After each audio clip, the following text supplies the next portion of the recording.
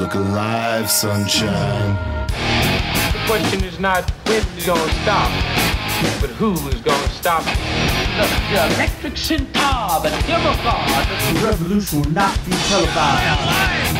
How's it going, everyone? Welcome to the Grindhouse Podcast. I am your host, Dave, and I'm really excited about today's guest, not only because she's a close personal friend of mine, but also because makeup effects craftsmanship is so embedded in the fabric of great horror film. In a lot of ways, makeup effects has been dazzling us film viewers since the earliest movies. The 1902 film Le Voyage dans la Lune featured the famous Man in the Moon, which was a combination of makeup and prosthetics. Of course, that short film influenced the 1995 music video Tonight Tonight by the Smashing Pumpkins, which was such a visually stunning video that it, along with the Michael Jackson video Thriller and the making of, had such a profound influence on me wanting to be a filmmaker. Alyssa and I first worked with each other nearly 9 years ago on a modern-day take on Strangers on a Train called Breaking the Girl, and have since worked on 4 other projects, a couple of which we talk about in this episode. So get ready, strap in, and enjoy as I talk to a legendary makeup artist, Alyssa Morgan. Well, thank you for joining us here on the Grindhouse Podcast. My good friend and makeup artist and special effects makeup artist extraordinaire, Alyssa Morgan. How are you today? Not too shabby. Not too shabby. I mean, COVID things. Yeah, so that's a big thing that people are curious about. I mean, even us in the industry. How has COVID been treating you? Are you have you done any sort of work? Is it all stopped down? Like where are you at right now? Well, I was actually working on a production when it started, and then everything went completely dark. There's been no jobs filming in LA up until this point. I think that some of the studios just opened up last week, and that they're talking about a couple other ones opening starting next week. But even with that, like I was called about a show last week, and before COVID they had 5 weeks of prep sort of built in for building the sets, but right. The producer was saying now it could be anywhere between 8 to 10 weeks of prep, because they're gonna have to cut down how many people can actually be on those stages. So right. I think they're just starting to like figure out how this is gonna work and everything. So it's like, unless you can work from home right now, which I luckily have been building some prosthetics to send away to a client, but aside from that, there's really been nothing going on. Yeah, it's been a challenge for everybody, especially because so much of film is a hands-on experience. You know, people have to sort of be there on set. But let's backtrack a little bit. Let's let our audience who may not be familiar with you kind of get an idea of what got you interested in film work or makeup work or both. The thing that got me interested in doing makeup specifically is it's a film called Dune from 1984. Yeah. It's historically David Lynch's self-professed failure of a movie, but I loved it, and there was so much disgusting stuff happening in that movie, and I was like, man, and then cool stuff as well, but I was like, man, I want to do that. So that was the movie that really set it off for me, I think. And then, I mean, obviously there's like a bazillion others, like Legend. Tim Curry playing Darkness was another thing where I was like, man, I want to make monsters. I want to make creatures. So right. I actually first started off doing beauty makeup, working for like photo studios and things in New York. And then I fell into special effects just by chance. I was working on like a TV show called Dead Men Talking on Biography Channel, which was like a forensic psychology show, and they said do a little bit of special effects, and that was sort of my first dip my toe in the water of effects makeup. And I don't know that I'd say I like it more, but it's certainly more interesting to me, and you're awake a lot more on set. Right. You have to keep on your toes with effects. For sure. No, so it sounds like you sort of found your way back to the thing that initially interested you in film in the first place. Yeah, totally. Did you get into beauty makeup with the hopes that it would eventually transition into special effects, or was it more something that, like, maybe as a kid you liked all those monster effects and it was tucked in the back of your mind, then life took you down the road of beauty, makeup, and that transitioned you into film, and then you just found yourself back where you kind of initially wanted to be? Yeah, it's a little bit of both of that. I was in college for fine art and graphic design. I was like sculpting and painting, and I was thinking to myself, man, how am I going to make a living being an artist? Right. And because I was in school in New York City, there were a lot of people who I knew that were models, and they were like, oh, you know, you're really great with painting. You should try doing makeup. It's kind of the same thing. And I remember, like, my first photo shoot, I was helping out a friend. She was giving me like $50, and when I got there were like 6 other models who needed makeup, and I got like $100 off each of them, and I was like, damn, I made a killing today. And so I sort of was like, I could do this for a living. And you know, with having the background in sculpture and fine art, when I sort of got into the world of special effects, it was a very easy transition for me because I had that foundation as an artist in general. Right. And then the contacts from doing the beauty makeup helped lend itself to then landing jobs doing special effects for film and TV too. So you mentioned Dune being one of your earliest inspirations. Are you excited about the remake that's coming out? Have you seen any of the trailers or anything? To be honest, I haven't seen any remakes or any trailers for the remake, but I'm always interested when there's a reboot. Typically, I'm never impressed Right. because when something is especially like dear to your heart and then they redo it, you're sort of like, why? I mean, like Ghostbusters reboot with the women, that was like a cool premise, but it still fell short, I thought, in terms of like the franchise.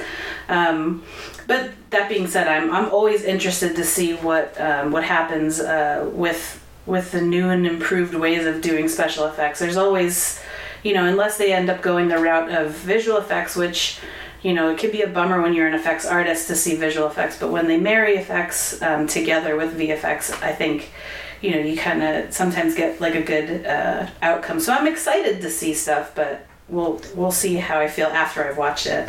Yeah, and it's interesting too because, like, you know, they've been talking forever about doing a Crow reboot or remake, and I'm, as much as I love that movie, and I actually love the sequel too, sort of a guilty pleasure, I guess, but I'm not so against it, only because due to the unfortunate circumstances around Brandon Lee's death, so much of the movie deviated from the comic book.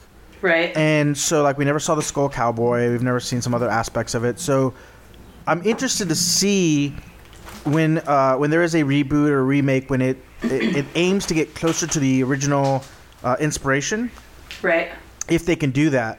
But sometimes, like with, you know, speaking in the world of monster effects, when you have like a Friday the 13th remake or Nightmare on Elm Street, a lot of what made those movies so great in the beginning was the time period that it came out, you know, what was going on in the world, especially slashers. Sure. And also, like you said, there was a time period when makeup effects was a much vaunted and respected profession, and people really loved, I mean, people became sort of celebrities based on makeup effects, like a Tom Savini, for example. Oh, right? yeah. And with the advent of visual effects and the widespread use of it, to some degree, that's probably gone away some, I would suspect. I mean, yes and no. It's hard because I think about a lot of remakes too. For instance, the new Child's Play. And I know the makeup people that worked on that, so it's hard to say that it was crap, because I don't want to throw anybody under the bus or say that it was crap. And not that it was just, there was something about, like, the old school Chucky doll, for instance, being crude as it was, that made it scarier. Like, it maybe wasn't super lifelike, but I think that sometimes that takes you out of it when it's too lifelike. You know what I'm saying? I mean, because I do. I think you can sniff out the VFX when it's too real, you know? Yeah. Well, I have a whole theory surrounding this. So I always use these two movies as an example. Dark Crystal, the original or the series, and Avatar. Okay. Two movies that deal with the supernatural world. There's no, well, I guess Avatar has some human people, but it's mostly set in a supernatural world, right? Right. There is something about Dark Crystal that feels so much more tangible and real, and it's easy to suspend disbelief and immerse yourself in the world, even though it's very evident that their puppets and their movements, like you mentioned, are crude and kind of awkward and what have you. Somehow that all lends itself to it. Totally. Yeah. With Avatar, I mean, even I'm sure by now, if I went back and watched Avatar, the effects probably don't even hold up to now.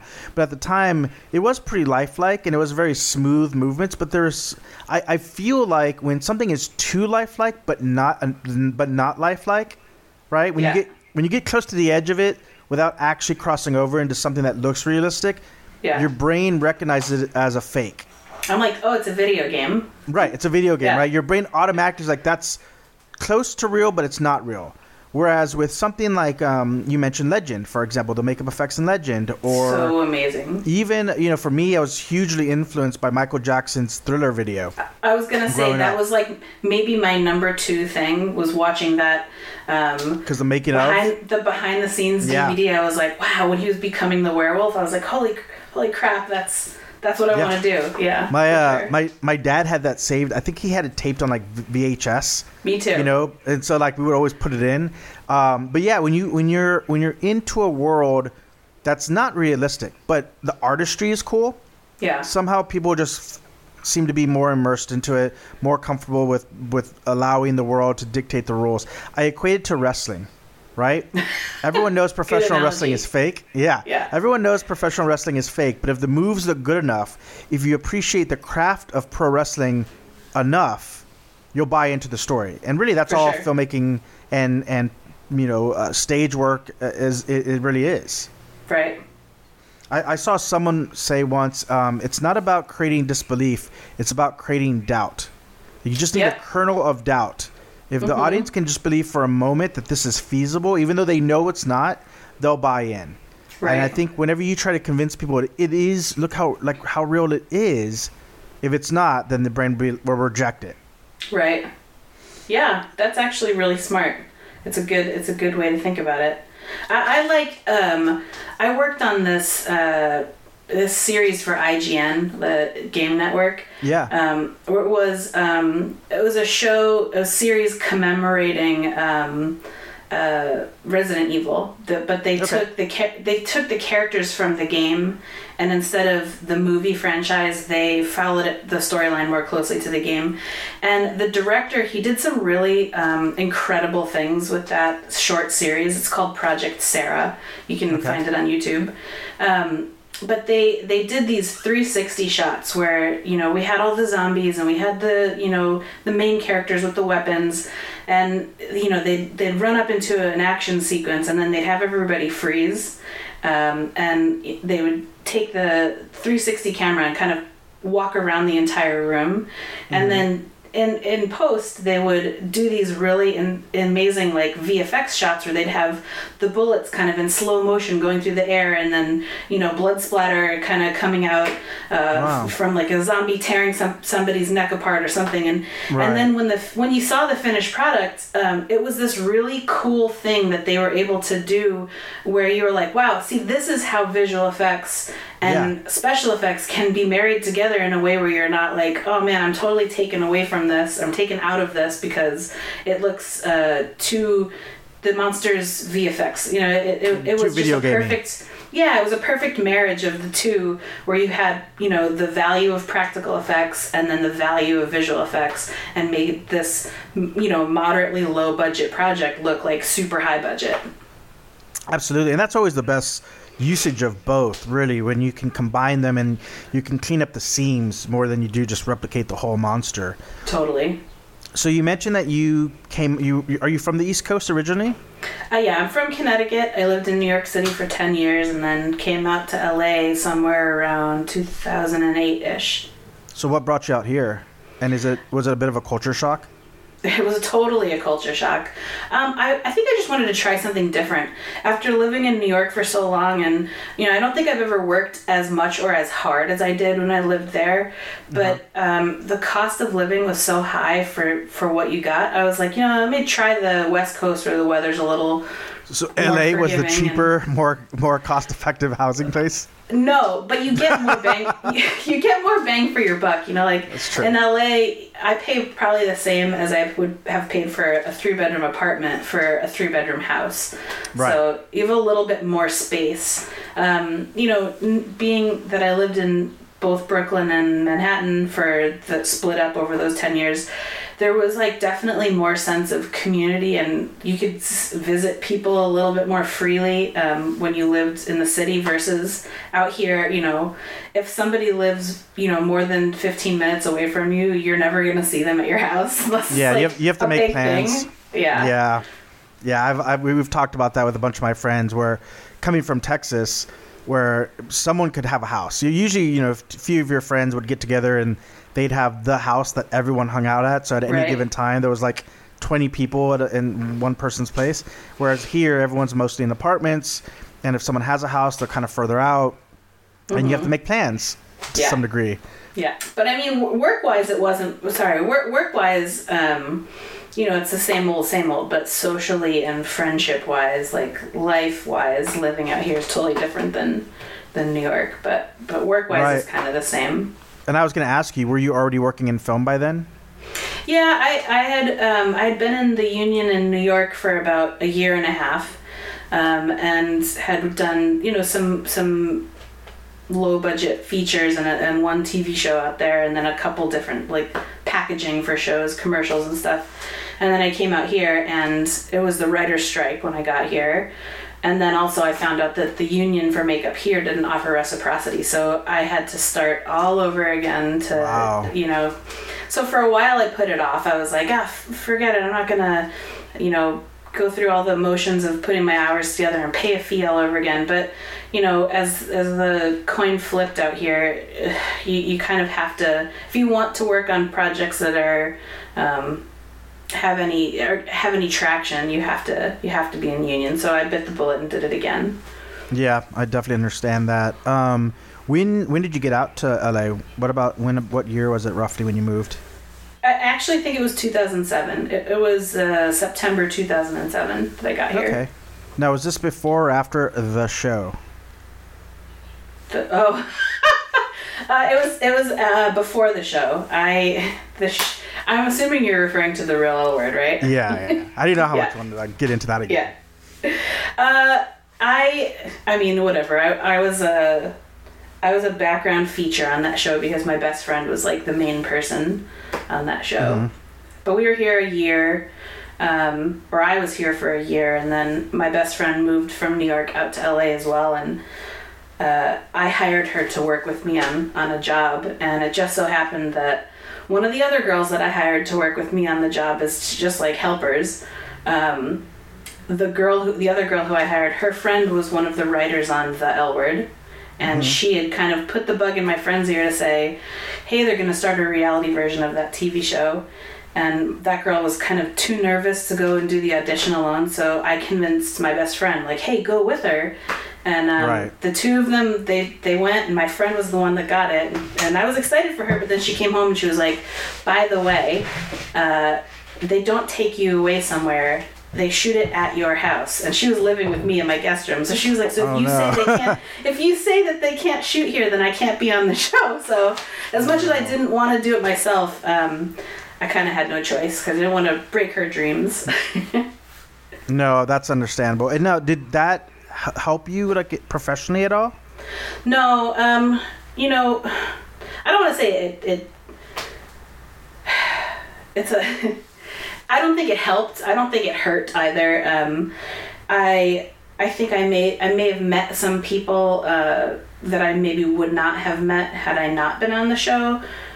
For instance, I did end up meeting a couple celebrity musicians that hired me because either they had met my best friend who was on the show, or they recognized me from the show and they thought, says, because I'm so lovable, why not hire her to work with me? So, you know, like I have, it hasn't hurt me, but I don't think that it boosted my career at all. Ironically, a lot of my work was sort of overshadowed because my friend, my best friend Whitney, who was on the show, was like the main person, because she had moved out to LA and didn't have a job and was working as like my kind of assistant. She said that she was a makeup artist, so that she didn't come off like she didn't have a job. So a lot of people thought that my work was her work. I see. And I didn't really have the platform to be like, hey, that's not true. It's mine. So she sort of took a little bit of that shine for a minute, which it is what it is. But I never wanted to be famous in general. But if I ever got any kind of notoriety, I wanted it to be for my work and not for a reality show. Yeah, I was just reading an interview with Effie Brown, who was on Project Greenlight, and she had joined Project Greenlight right after she had left the company that I worked for. I used to work underneath her, and yeah, she was my boss for about 6 or 7 months, and then she left the collective and she went to go join, or whatever it was called at that time, and she joined that show, and she was just saying in this interview how she wasn't paid to be on the reality portion of the show. She was only paid as a producer for the movie within the show. And how it kind of had in some ways it had an adverse effect on her career afterward, because there is a part of yourself that's put out there to the public that may or may not actually reflect you or not. I mean, you weren't a main character, so that's good, but yeah. I don't know if there was any sort of fallout from that sort of derailed you from what your real passions are. No, I mean, at the time when the show was airing, I definitely would go online and read what the reviewers were saying. And to be 100% honest, Entertainment Weekly did a bit I'll never forget about our show, and they were like, the only saving grace and white light of the series was Alyssa Morgan. They loved me because I was honest. I wasn't getting drunk and naked and making really horrible life decisions. I was always kind of the den mother that was giving all the the advice and telling people to get their shit together. So I came out looking like a polished diamond in comparison to some of the other girls that were on the show. So I can't complain in that regard. Well, that's awesome. So I was thinking, fast forwarding a few years, I was thinking back what our first film was, and it must have been Breaking the Girls, right? Yeah. Mm-hmm. So I think we've done 5 projects together, something like that. I think so. Yeah. Somewhere in that range. Mm-hmm. So, what got you attached to Breaking the Girls? I think it was a combination of 2 things. One, Guinevere Turner, who was the writer on that show, is a personal friend of mine, and ironically also one of the writers from The Real L Word, or from the L Word. She was okay. She's also the writer of American Psycho and Notorious Betty Page. Notorious Betty Page. She just wrote an incredible movie about Charles Manson. I think it was called The Family, about the women. I haven't seen that yet. Yeah, it was really good. I watched it the other day actually. So I knew her, and then the director of the movie, Jamie Babbitt, was another friend as well through the grapevine. I knew her, so I got brought on because of those 2 ladies. Now, had you joined the union by that point? No. And I remember, that film wasn't union at the time. Right. And I was flipped though, right? No, that was the thing. It was about to flip, because I think ironically the craft service person, called the union to say, Sounds right. All these people on this project are, they're all, this guy's in the DGA, and this, they, blew the whistle, and I think, a rep came out to, check it out. And I remember crossing my fingers to be man, I hope it flips, because I'm only, 40 days away from getting my union card, but it didn't flip that time, no. I remember that because that was my last job as a coordinator. Mm-hmm. Was Breaking the Girls, and then it was right after that. I remember because I remember when the rep came, there was all these people sort of discussing, well, what does this mean? Does this mean we have to join? So for those who don't know, when a show is what we refer to a show flipping, is when a show that is previously non-union, through either just negotiations with the rep or oftentimes at least a 1 to 2 day strike occurs. And the show is forcefully moved to have to make a deal with usually IATSE, which covers the vast majority of of workers, laborers on a film set is the IATSE union, and they will have to agree to them to be the what's the official word, negotiator for most of the crew. So what will happen is a lot of smaller budgeted shows will try to start off as non-union, right? And they'll just pay you, and it's non-union, you're only bound by state and federal law. And then the union will come and they'll say, we're going to make everyone strike unless you decide to name us as their official negotiator. And then you'll negotiate something, which usually applies to like benefits being paid. Very often when you flip, you don't get any rate hike or anything for the actual workers. But what can happen is it's considered a union project, and therefore your days count. Yeah. But that didn't happen in this. It did not happen.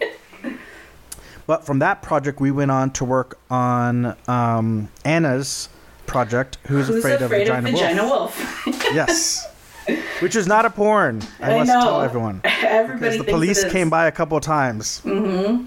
It's such a good movie. I was just about to say that. Ironically, like for a low budget movie with a strange title and like fringe topic, it was so well done. But I think, Anna, being an amazing filmmaker as she is, she had so many great connections. Like, I think Allison Kelly, as a DP, she's just such a wonderful DP. She captured things in such lighting, and she's an artist. I think when you have a lot of people that are just truly blessed with knowing how to handle their craft, it's hard to get something to be a flop, and she had a lot of really good people come together for that project. Yeah, that was one of those projects where I remember she sent me the script. I was not living in Los Angeles at the time of doing Breaking the Girls. I had actually flown out from Texas specifically to do that project. I'd done a Disney stop motion show earlier that year, and so I'd already gone home by that point. And I remember she sent me the script, and I gave it a read. And for those who aren't familiar, it's about a lesbian filmmaker who's turning 40, I believe, and kind of having an existential crisis as to where she's at in her career and her love life and her life in general, and decides that going to make a Hail Mary film, basically, to win the attraction of a young art student and revive her film career all in one swoop. Yeah. And I remember reading it, and as a straight guy, I was like, I can completely relate to this. Totally. You don't have to be a lesbian to understand it. It was a movie that tackled themes that anyone, and that to me is always a really great sign of a movie, when it can really cross beyond just its initial intent.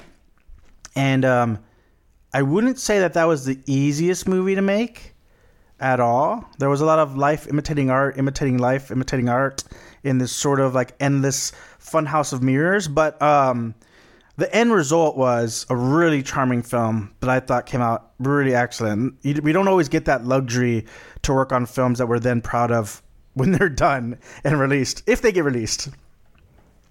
So what are some of the misconceptions that I think people have when it comes to your job and being an indie filmmaker in general?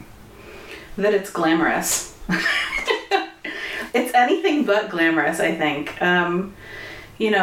When you're on set, especially as a makeup person, I think from being on the producer side of it too, it's like you're there, like makeup is there, like they're the first people besides the PAs that arrive on set. We're there with talent, and we're there until the bitter end. So the days can be anywhere from, a basic normal 12-hour day to 18, and, I worked on a music video for Lady Gaga, and we were there 4 days, 21 days each day, with like a 2-hour turnaround. Wow. So, you're working really long hours, and although most of the time talent is lovely, sometimes you're having to navigate very specific personalities and quirks, working with people who you just have to navigate personalities. I guess that's the nicest way to put it. Because you're there for so many, like, you're wearing so many different hats as a makeup and hair department, where, like, the therapists, the people who calm them down, make them feel confident and secure, both from a mental and physical standpoint. And, you know, we become friends with everybody as well as, like, confidants, and sometimes it's a daunting task. That's all. Yeah, it does seem like your department in general ends up being sort of the confidant's probably the best way to say it, or a psychiatrist sometimes. Yeah. You spend a lot of time with talent, maybe more than any other department. Yeah. You know, even including the director. Yeah. And so you get to know them on a pretty intimate level in some instances, really close level. Yeah. I mean, I've become personal friends with some of the people that I've worked with over the years, just because of that, you know, amount of time and effort that you put into the job and working with them and getting to know them. So, you know, there's definitely, like, pluses to it, and it's not all, like, a bad thing, but, you know, it's certainly... it can be really draining because you're doing your job that you're hired for, as well as, like, mitigating, you know, all of the, like, emotional drama that they're going through, you know, in and out throughout the day, or maybe they had, like, a bad night or weekend and they come in and they have to kind of unload it all onto someone, and that someone is the hair and makeup department. So... yeah, there's not much in ways of sleep or rest for you, because I've seen so many of your videos, not just counting the times we've worked together, but where it's like going home after a 15-hour day or an 18-hour day or a 20-hour day, and it's rough for that department in particular, and you don't always have the luxury, depending on the size of the film, to, like, stagger people's calls and relieve oneself, especially as you typically department head. Yeah. Yep, and if you're doing special effects as well, like, sometimes you're on a show and it's all basic beauty makeup, and that's fine, and you can have a normal kind of day, but when there's effects involved, even with, you know, prep before the job, and adequate hours on set, inevitably there's always something that you have to come home and kind of get ready for the next day. So, you know, after finishing out 14 or 15-hour day, a lot of times you have to come home and kind of get stuff together for the next day, so you kind of have a few more hours of work right when you land back at home, before you can hit the bed and go to sleep for your 2 hours before you have to shower and rinse and repeat. Right. It's pretty brutal. Now, from the special effects side, what's like, I remember when I grew up, again, as I alluded to earlier, like, makeup effects was really cool. Yeah. Like, I was really into the band, like, Iron Maiden, and I remember they had, like, you know, they had Eddie, and they had, like, these life-size, like, mannequins of Eddie, and I remember there's a VHS that's available of a concert that they did, and they had a magician who would do, like, little, like, illusions, sort of like a precursor, like a Chris Angel type guy, you know? Sure. These sort of morbid illusions, and there was a lot of makeup effects involved in that as well. That's how widespread that this was. Have you found that that's led to any misconceptions that people might have about what makeup effects entails? I don't know, to be honest. I'm not really sure. I mean, I think that some people think that it's a prop. You know, I think as far as makeup effects go, and I think when you come, we talked earlier about the Michael Jackson thing, whenever there's, like, a behind the scenes where you kind of get an idea of all of the moving parts, that sometimes it's not even just makeup. Sometimes it's also a combination of, like, you know, effects artists that just do dental work, effects artists that come in that just do the contact lenses. They're all different. They're under the department of makeup, but they're all different people that all put their touch on something that goes into creating that character, and then, you know, then hair and wardrobe and all of that. But it's never really just one person. You know, like, when you take, even today with movies that aren't even that crazy special effects entailed, like, I'm trying to think of one, like Bombshell, for instance. That movie, there were a lot of prosthetic effects albeit very subtle, but there were a lot of effects on that, and I think that a lot of people don't even realize that, like, Charlize Theron is wearing these prosthetics to make her look like Megyn Kelly. Right. There's a team of people that put these together, and it's the beauty makeup artist and the effects artist. It's never really just one person handling all of it. It's a big crew of people that come into play to put things together like that. That's something that I think even within the film industry, I think maybe a lot of people don't really understand how challenging your department is often, the positions your department's often put in. Right. I hate when I see contacts in a script. Mm-hmm. Yeah. It's like, I just know how expensive it is. Yeah. It's a whole thing. And people don't think about that. They just think it's contacts, right? Just go and get some contacts. And it's not, right? Because you have to bring in a specialist. Yeah. The actor has to go and get fitted for contact lenses. And then once that happens, which is an actual doctor's visit to the eye doctor, then that prescription... And it doesn't have to necessarily even be like a lens prescription, just the size of the lenses then gets sent to a lens technician who puts together a hand-painted contact lens that is that fits the diameter of that one actor's eyes. And then if it's not that particular technician, they recommend somebody else, but that person comes in and their only job is to come in and put the contact lenses in and take them out however many times the actor needs. Sometimes I'll be the makeup department head on a job where I'm making, let's just say, some mediocre rate, like $30 or $40 an hour, right? And I'm there for a full day. Probably one of my films. a full 12 to 15 hour day. That lens technician's coming in maybe for 2 hours and will get more, like a flat fee, like $600 or $700, just to come in for those 2 hours to put the lenses in and out. And although for you that is like a little miniature knife to the heart budget-wise, it takes all of the responsibility off my hands, because if there's a tiny piece of dust that's in the contact lens and it gets under that lens and scratches the actor's eye, like, I now have relinquished any responsibility. I can't get held accountable for that. Yeah, because I don't think people understand that there is a safety element to so many of these things, for sure. Especially in the world of makeup effects, right? We assume it with stunts and things of that nature, but yeah, you're right. You're putting something in someone's eye. Yeah. It has to be sterile, and in this world of COVID, oh yeah, it's just going to elevate that much further. Yeah, right? I mean, have you seen any of the guidelines? I have seen some of the guidelines. I mean, now our union has been talking about the most in danger department besides talent is makeup, because we're a foot or less away from the person's breathing face, and they're not going to be wearing a mask. And the thing is, with this whole COVID thing that people don't get is, like, I can wear a mask, and all that's doing is protecting you from me. If you're not wearing a mask, I'm not protected with wearing my mask. That's not how it works. Like, you both have to be wearing a mask for me to be protected.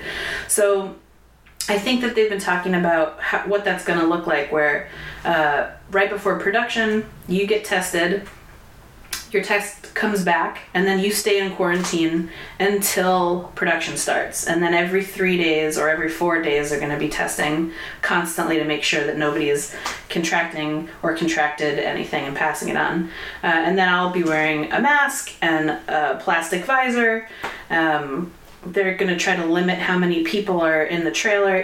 If you've never been in a makeup trailer before, there's between, I would say, 8 and 12 stations inside the trailer. And it's usually like, 3 or 4 hair, and then 3 or 4 makeup, and then sometimes there's a crow's nest, or there's like some other people up there as well.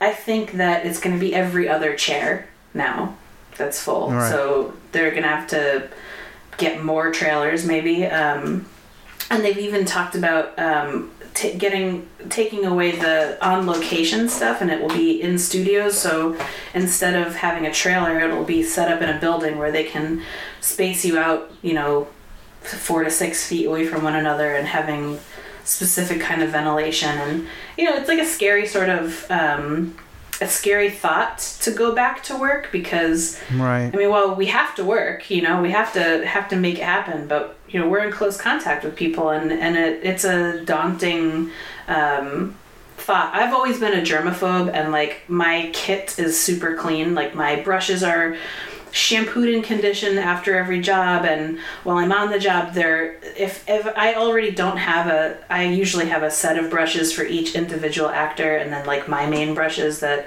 after every face that it touches, they're all sanitized. But even now, it's like, whatever I've been doing, I'm going to try to ramp it up even more. And right, because there's only so many precautions you can really put in place. Yeah, for sure. I've taken every free certification for COVID sanitation that the internet has to offer so far, and while they're all kind of saying the same exact thing, you maybe like glean a little bit of info that you didn't really think of before, and it's just really drilling into your brain, like keeping your area clean and keeping people and yourself safe. So it's inevitably we're going to get back to work. COVID's not going anywhere, so it's just about how we practice this and then not getting complacent.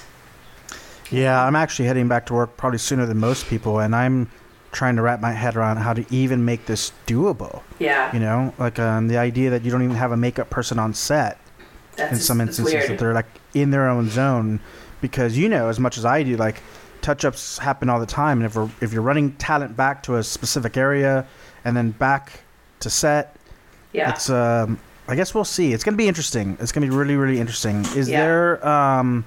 Is there any world in which you could see yourself maybe transitioning into doing more monster effects? Kind of running, like some people have, warehouses or studios where they just do creation of effects, and maybe moving away from the on-set action as much? Well, I mean, I don't know if you can see where I'm in right now. Like, I do sort of make that kind of stuff already.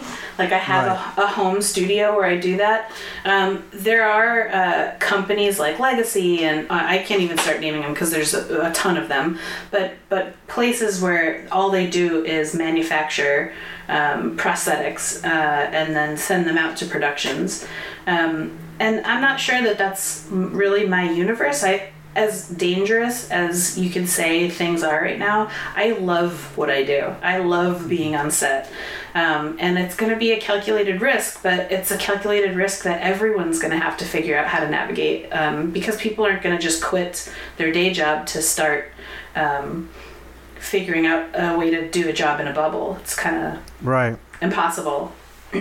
So one of the reasons, or the many reasons why I always love working with you, is that you do love your job, and it's always very evident. Like, you come in with a good attitude. I don't think I've ever seen you in a bad mood on set. I mean, I'm sure it's happened, because we all do. Sure. And I'm sure you've seen me in a bad mood for sure. But like you're always positive. You're always willing to work with me, no matter what the scale of the budget is. I mean, I think we did Anna's film for, tens of thousands of dollars. Yeah, nothing. Yeah. Most people weren't getting paid. I think I made $600 flat on that whole project. Me too. And and it's like a month of work. Yeah, it was easily a month of work. Yeah, it was a real project. We shot 18 days. Yeah. And then you guys did pickups, which I wasn't a part of. Mm-hmm. But going from something like that to a bigger scale project, like, say, I know Lifeline wasn't a big project, but it was a bigger project. Sure. You always have solutions to problems, and you always find a way to make it work, and you're always as fast as you can be without sacrificing the quality, which is, as a producer, it's so fun to work with people who you have fun with. Thanks. I mean, it's hard. It's all hard, and everything gets frustrating. I don't think I've ever worked with you and your department's been an issue. I mean, I try to make sure this is the thing, and a producer said it to me once: you're only as good as the people below you. And not that my team is ever below me, because I try to have this perspective, because there's always a hierarchy, but when I'm on set with my team, hair and makeup, I always say, nobody's the boss. Like, maybe I'm signing the time cards at the end of the day, but, like, we're all here to get the same job done, and we're all a team. And titles are titles just in name. And I'm not sure that that's really my universe. I as a producer, it's so fun to work with people who you have fun with. I don't think I've ever worked with you and your department's been an issue. I mean, I try to make sure this is the thing, and a producer said it to me once: you're only as good as the people below you. And not that my team is ever below me, because I try to have this perspective, because there's always a hierarchy, but when I'm on set with my team, hair and makeup, I always say, nobody's the boss. Like, we're all here to get the same job done, and we're all a team. And titles are titles just in name. you have to kind of look at it like a little bit of a family when you're on set. And I always try to bring people who I know have the kind of skill set where if I were to have an emergency and have to leave set for the day, they can all step in and take over for me. Like, and they're all in the same sort of mentality as me too. We're like-minded. We're all there because we love what we do and we want to have a good time and put out as best a work as we are capable of doing. So, you know, it's part of the reason why I feel like the projects that I've worked on have been, you know, a success, even if it hasn't like become like a huge, crazy, wild, big budget show. I think everything has been a success in the way that we've gotten it done. It's looked as best as it could and everybody was happy. Right, absolutely, and that's really it. And you know what you do as a department is very much the same approach. At least I try to take as a producer. Is that, you know, in the same way that you treat your team, it's like the assembly of the project of all the different department heads. It really makes the difference between a hard film and a film that's maybe challenging but fun. Yeah. And as a producer, what I have found is that more and more I have less of the final say when it comes to crewing, which is back-ass words, but I guess that's the way the industry is going. Right. It's a lot of people straight out of film school making decisions when they've never gotten, you know, any real practical experience on set. Sure. But when you can and when you can bring, then that's why we've worked together 5 times. Mm-hmm. And we honestly would have worked with each other more times, except again, you know, sometimes it's not always up to me. For sure. What is it that keeps you so passionate? Like, what was your favorite set that you were on that you just had a great time and you really enjoyed the whole of it? I don't know that I have a favorite set. I did just work. I wasn't the department head. Actually, the department head was Kat Trudeau, or Kat Bardot. She goes by. I just worked with her on the newest season of Reno 911. And I was just a day playing makeup artist, but that was a killer job. That was a lot of fun. And then also some of the promo projects that I've done, like I did the promo for The Strain on FX, and that was a huge team of people. Carrie Herda was the makeup department head on that. And also the American Horror Story promos from last season, which was also Carrie Herda as well. It's just some of the stuff it's some of the reasons why it's the favorite is like Reno, what the subject material, like the subject matter was hilarious and the cast was so great, and the way that they shoot the episodes like run and gun, it's like they would do everything in like 1 or 2 takes and keep going, and that was really interesting to watch and a lot of fun to be a part of. And then the promo stuff was really cool because we were on like a really fun location in the middle of nowhere and a huge team of makeup people that were all a lot of fun to be around. You know, there's always like something that you can pick out to say like, oh, that was my favorite, or this was my favorite. It's just really doing the work is what makes it my favorite, you know, like right. I can't necessarily say that one job was better than the other because there's always a piece that you can take away and say, man, that was awesome. So. Right. When that's a super positive attitude to take, and it certainly makes the whole process of film, which again is a grueling challenge often, very much worthwhile. Mm-hmm. Now, I saw that you did you did something with aliens, right? With the xenomorph. Was that a promotional thing? What was your involvement with that? So, Alien had their 40th anniversary, the franchise, and director that I work with named Ben Houtshell, he does these little jobs for Tongle, and Tongle did a series of 6 short films, and each one of those films would live forever within the Alien franchise, and each one was their own standalone. Wow. Yeah, it was really cool. So I was given, we were the only team to actually use the xenomorph, and they gave me a suit from I think it was Alien Resurrection.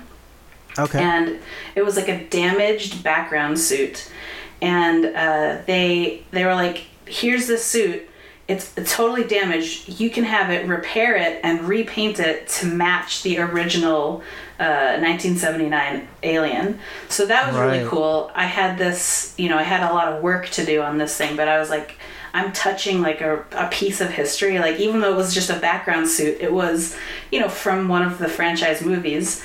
And that was really cool. And then I made, right behind me, there's one. I have another one up there. I don't know if you can see with the light, but I have a couple of the ovomorphs, the eggs. And I made a couple face huggers. They're around here somewhere. But it was like, it was really cool. It was props and puppeteering.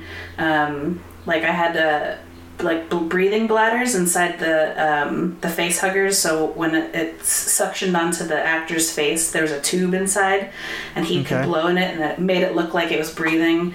So it was like fun little things that we did, and man, there were so many things about that short that I loved, but also were like, oh my god, like day one, I remember talking to the producer, and I said, I looked at the shot list today, and you have all of the close-ups of the alien at the end of the day. And he's like, yeah, so what? And he was like, we'll get to it. And I said, maybe we should shoot the close-ups first, just because this is an old suit, and like, what if anything happens? And he's like, oh, I'll take it to the director. And within like 10 minutes of that conversation, the actor who was in the suit was blind because the helmet of the head just blinds you.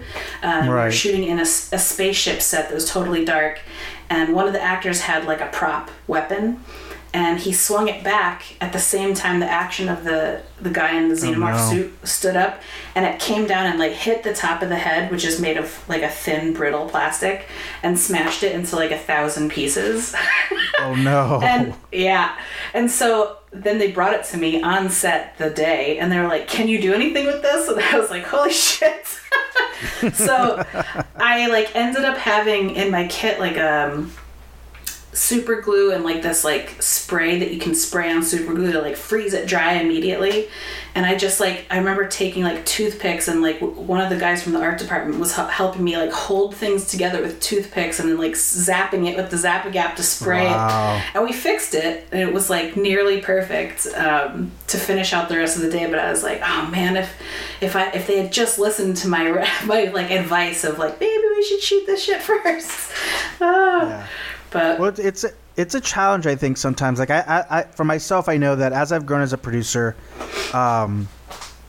learning to communicate with the department heads is paramount, because they really should be. If you've made a good hiring decision, they should be experts. They should really know. And if you've made the right hiring decision, they should be working in the benefit of the project.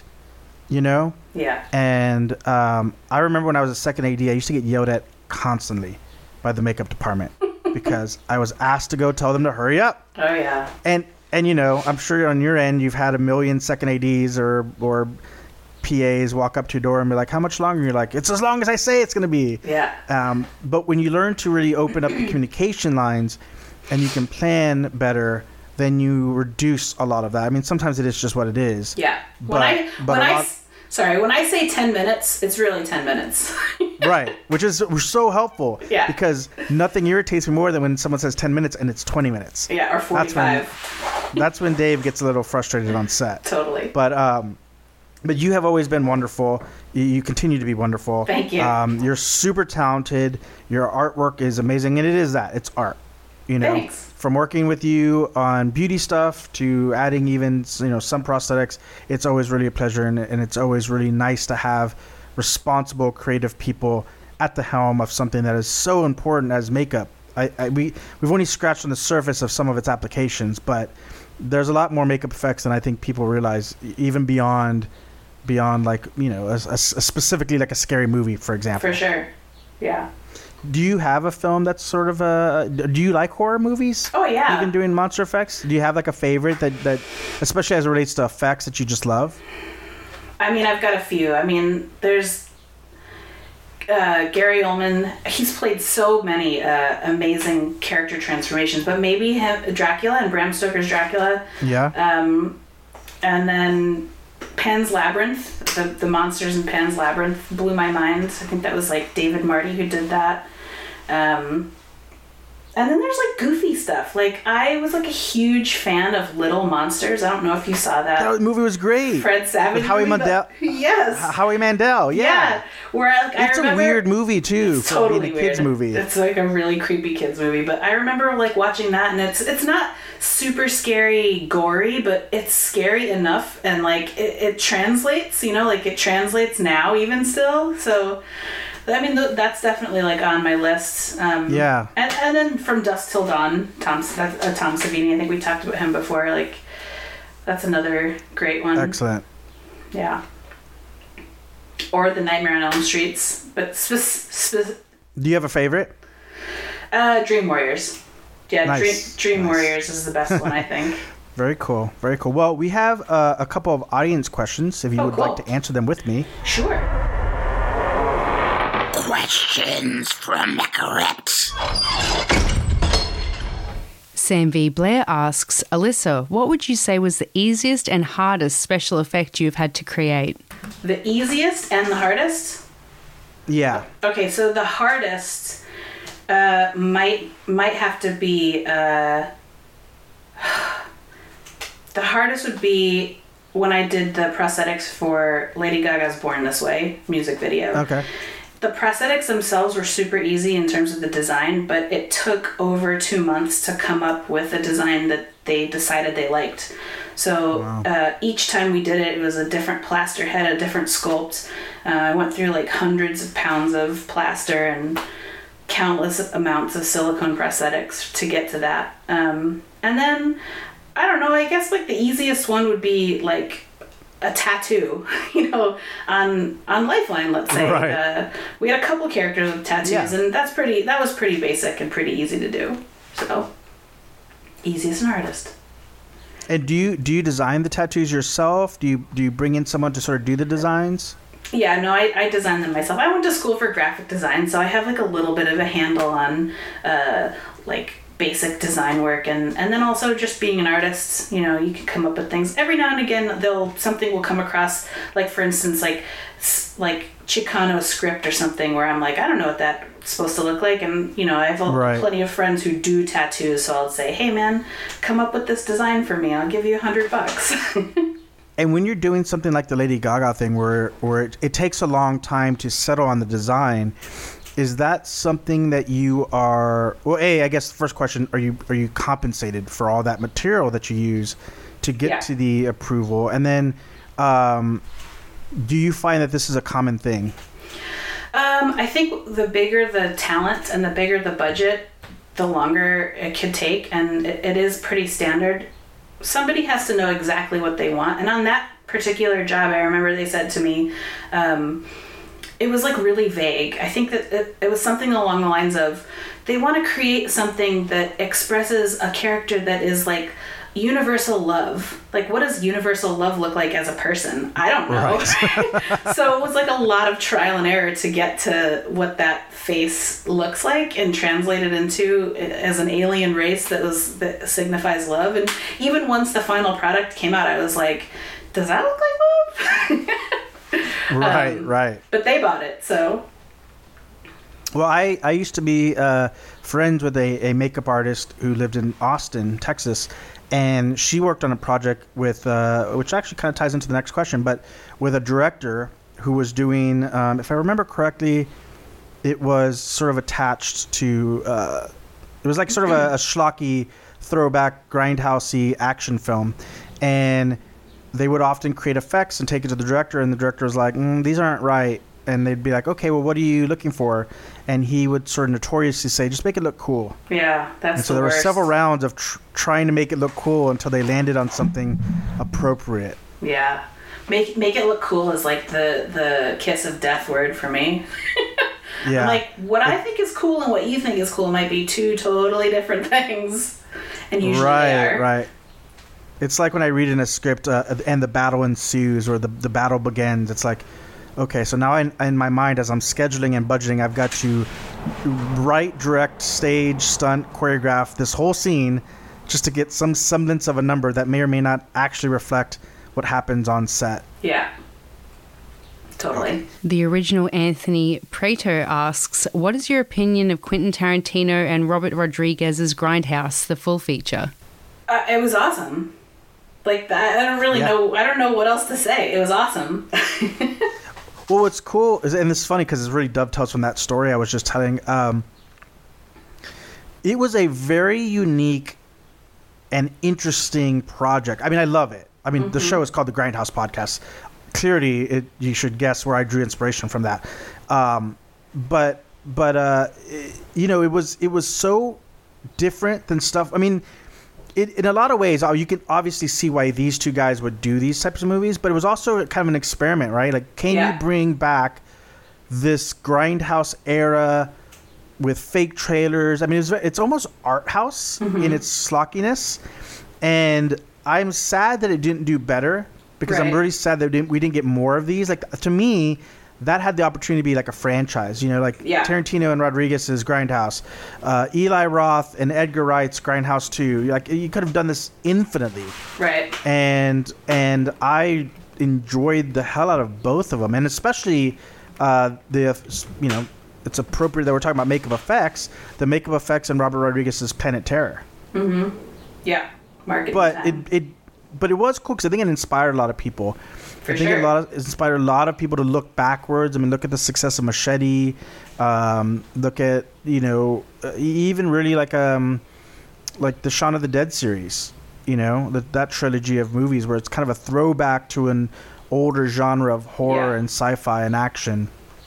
So hopefully, if nothing else, it inspired people to go back and check out older flicks that maybe weren't quote unquote good. Right. But they were entertaining, which is really what counts the most. Totally. And you can still see its influences now, even if the film itself wasn't a financial success. Like Reanimator. Yeah, absolutely. Or Brain Damage. Bad movie, but also amazing movie. Speaking of bad movies, that's also amazing. Did you see Veronica? I haven't. It's worth watching because it is so clearly Glenn Danzig's movie. Okay, you know, I'll check it out. Like you could tell it's his vision, and it's entertaining in its own right. I was lucky enough to see it in its LA premiere with a theater full of people, and it's probably accidentally more of a comedy than a horror, but you know, people were entertained, right? And in the end, isn't that the whole reason for all the long hours and the endless frustrations and everything else? It's just to entertain people for a couple hours, or, you know, for a few days if it's a series, and bring some reprieve to some of the real frustrations of the world. Yeah, for sure. Awesome. Well, thank you so much. Loved having you on. I always love hanging out with you, even if it's for a show. My pleasure. I'm hoping that we get to work with each other again soon. Totally. Because it's always a pleasure, and it's always really fun, and we got to get those numbers up. We're only at 5. We got to get them up to like Jude and I think are at 20, so we got to bump up those numbers. Good. Awesome. Well, enjoy the rest of your day. Thank you again for coming on. You've kind of illuminated a department that maybe most people don't really know that much about. Thanks for having me and letting me illuminate. Well, I hope you all enjoyed my chat with Alyssa and perhaps gained a little bit more appreciation for the craft of makeup effects. Without that department and the skilled artists that work within it, we may never have been treated to the awe-inspiring effects that turned English actor Boris Karloff into The Creature, or the shape-shifting aliens that exist in John Carpenter's The Thing. Not to mention zombies. They don't exist without men and women who spend countless hours sharing their art with the rest of us. Imagine what horror would be if not for the craftsmanship and the skills that this department brings to us for every movie. All right, well, that's all the time we have today. Many thanks once again to my guest, Alyssa Morgan. Really appreciated having her on, and we hope you guys have learned something and learned a little bit of a deeper appreciation for what goes into making these amazing effects that we all appreciate. So until next time, my friends, adios. You're listening to the Grindhouse Podcast on the Just Make It Look Cool network. Please follow us on Instagram at Grindhouse Podcast and listen to us every Monday on iTunes, SoundCloud, Stitcher, and now on Spotify.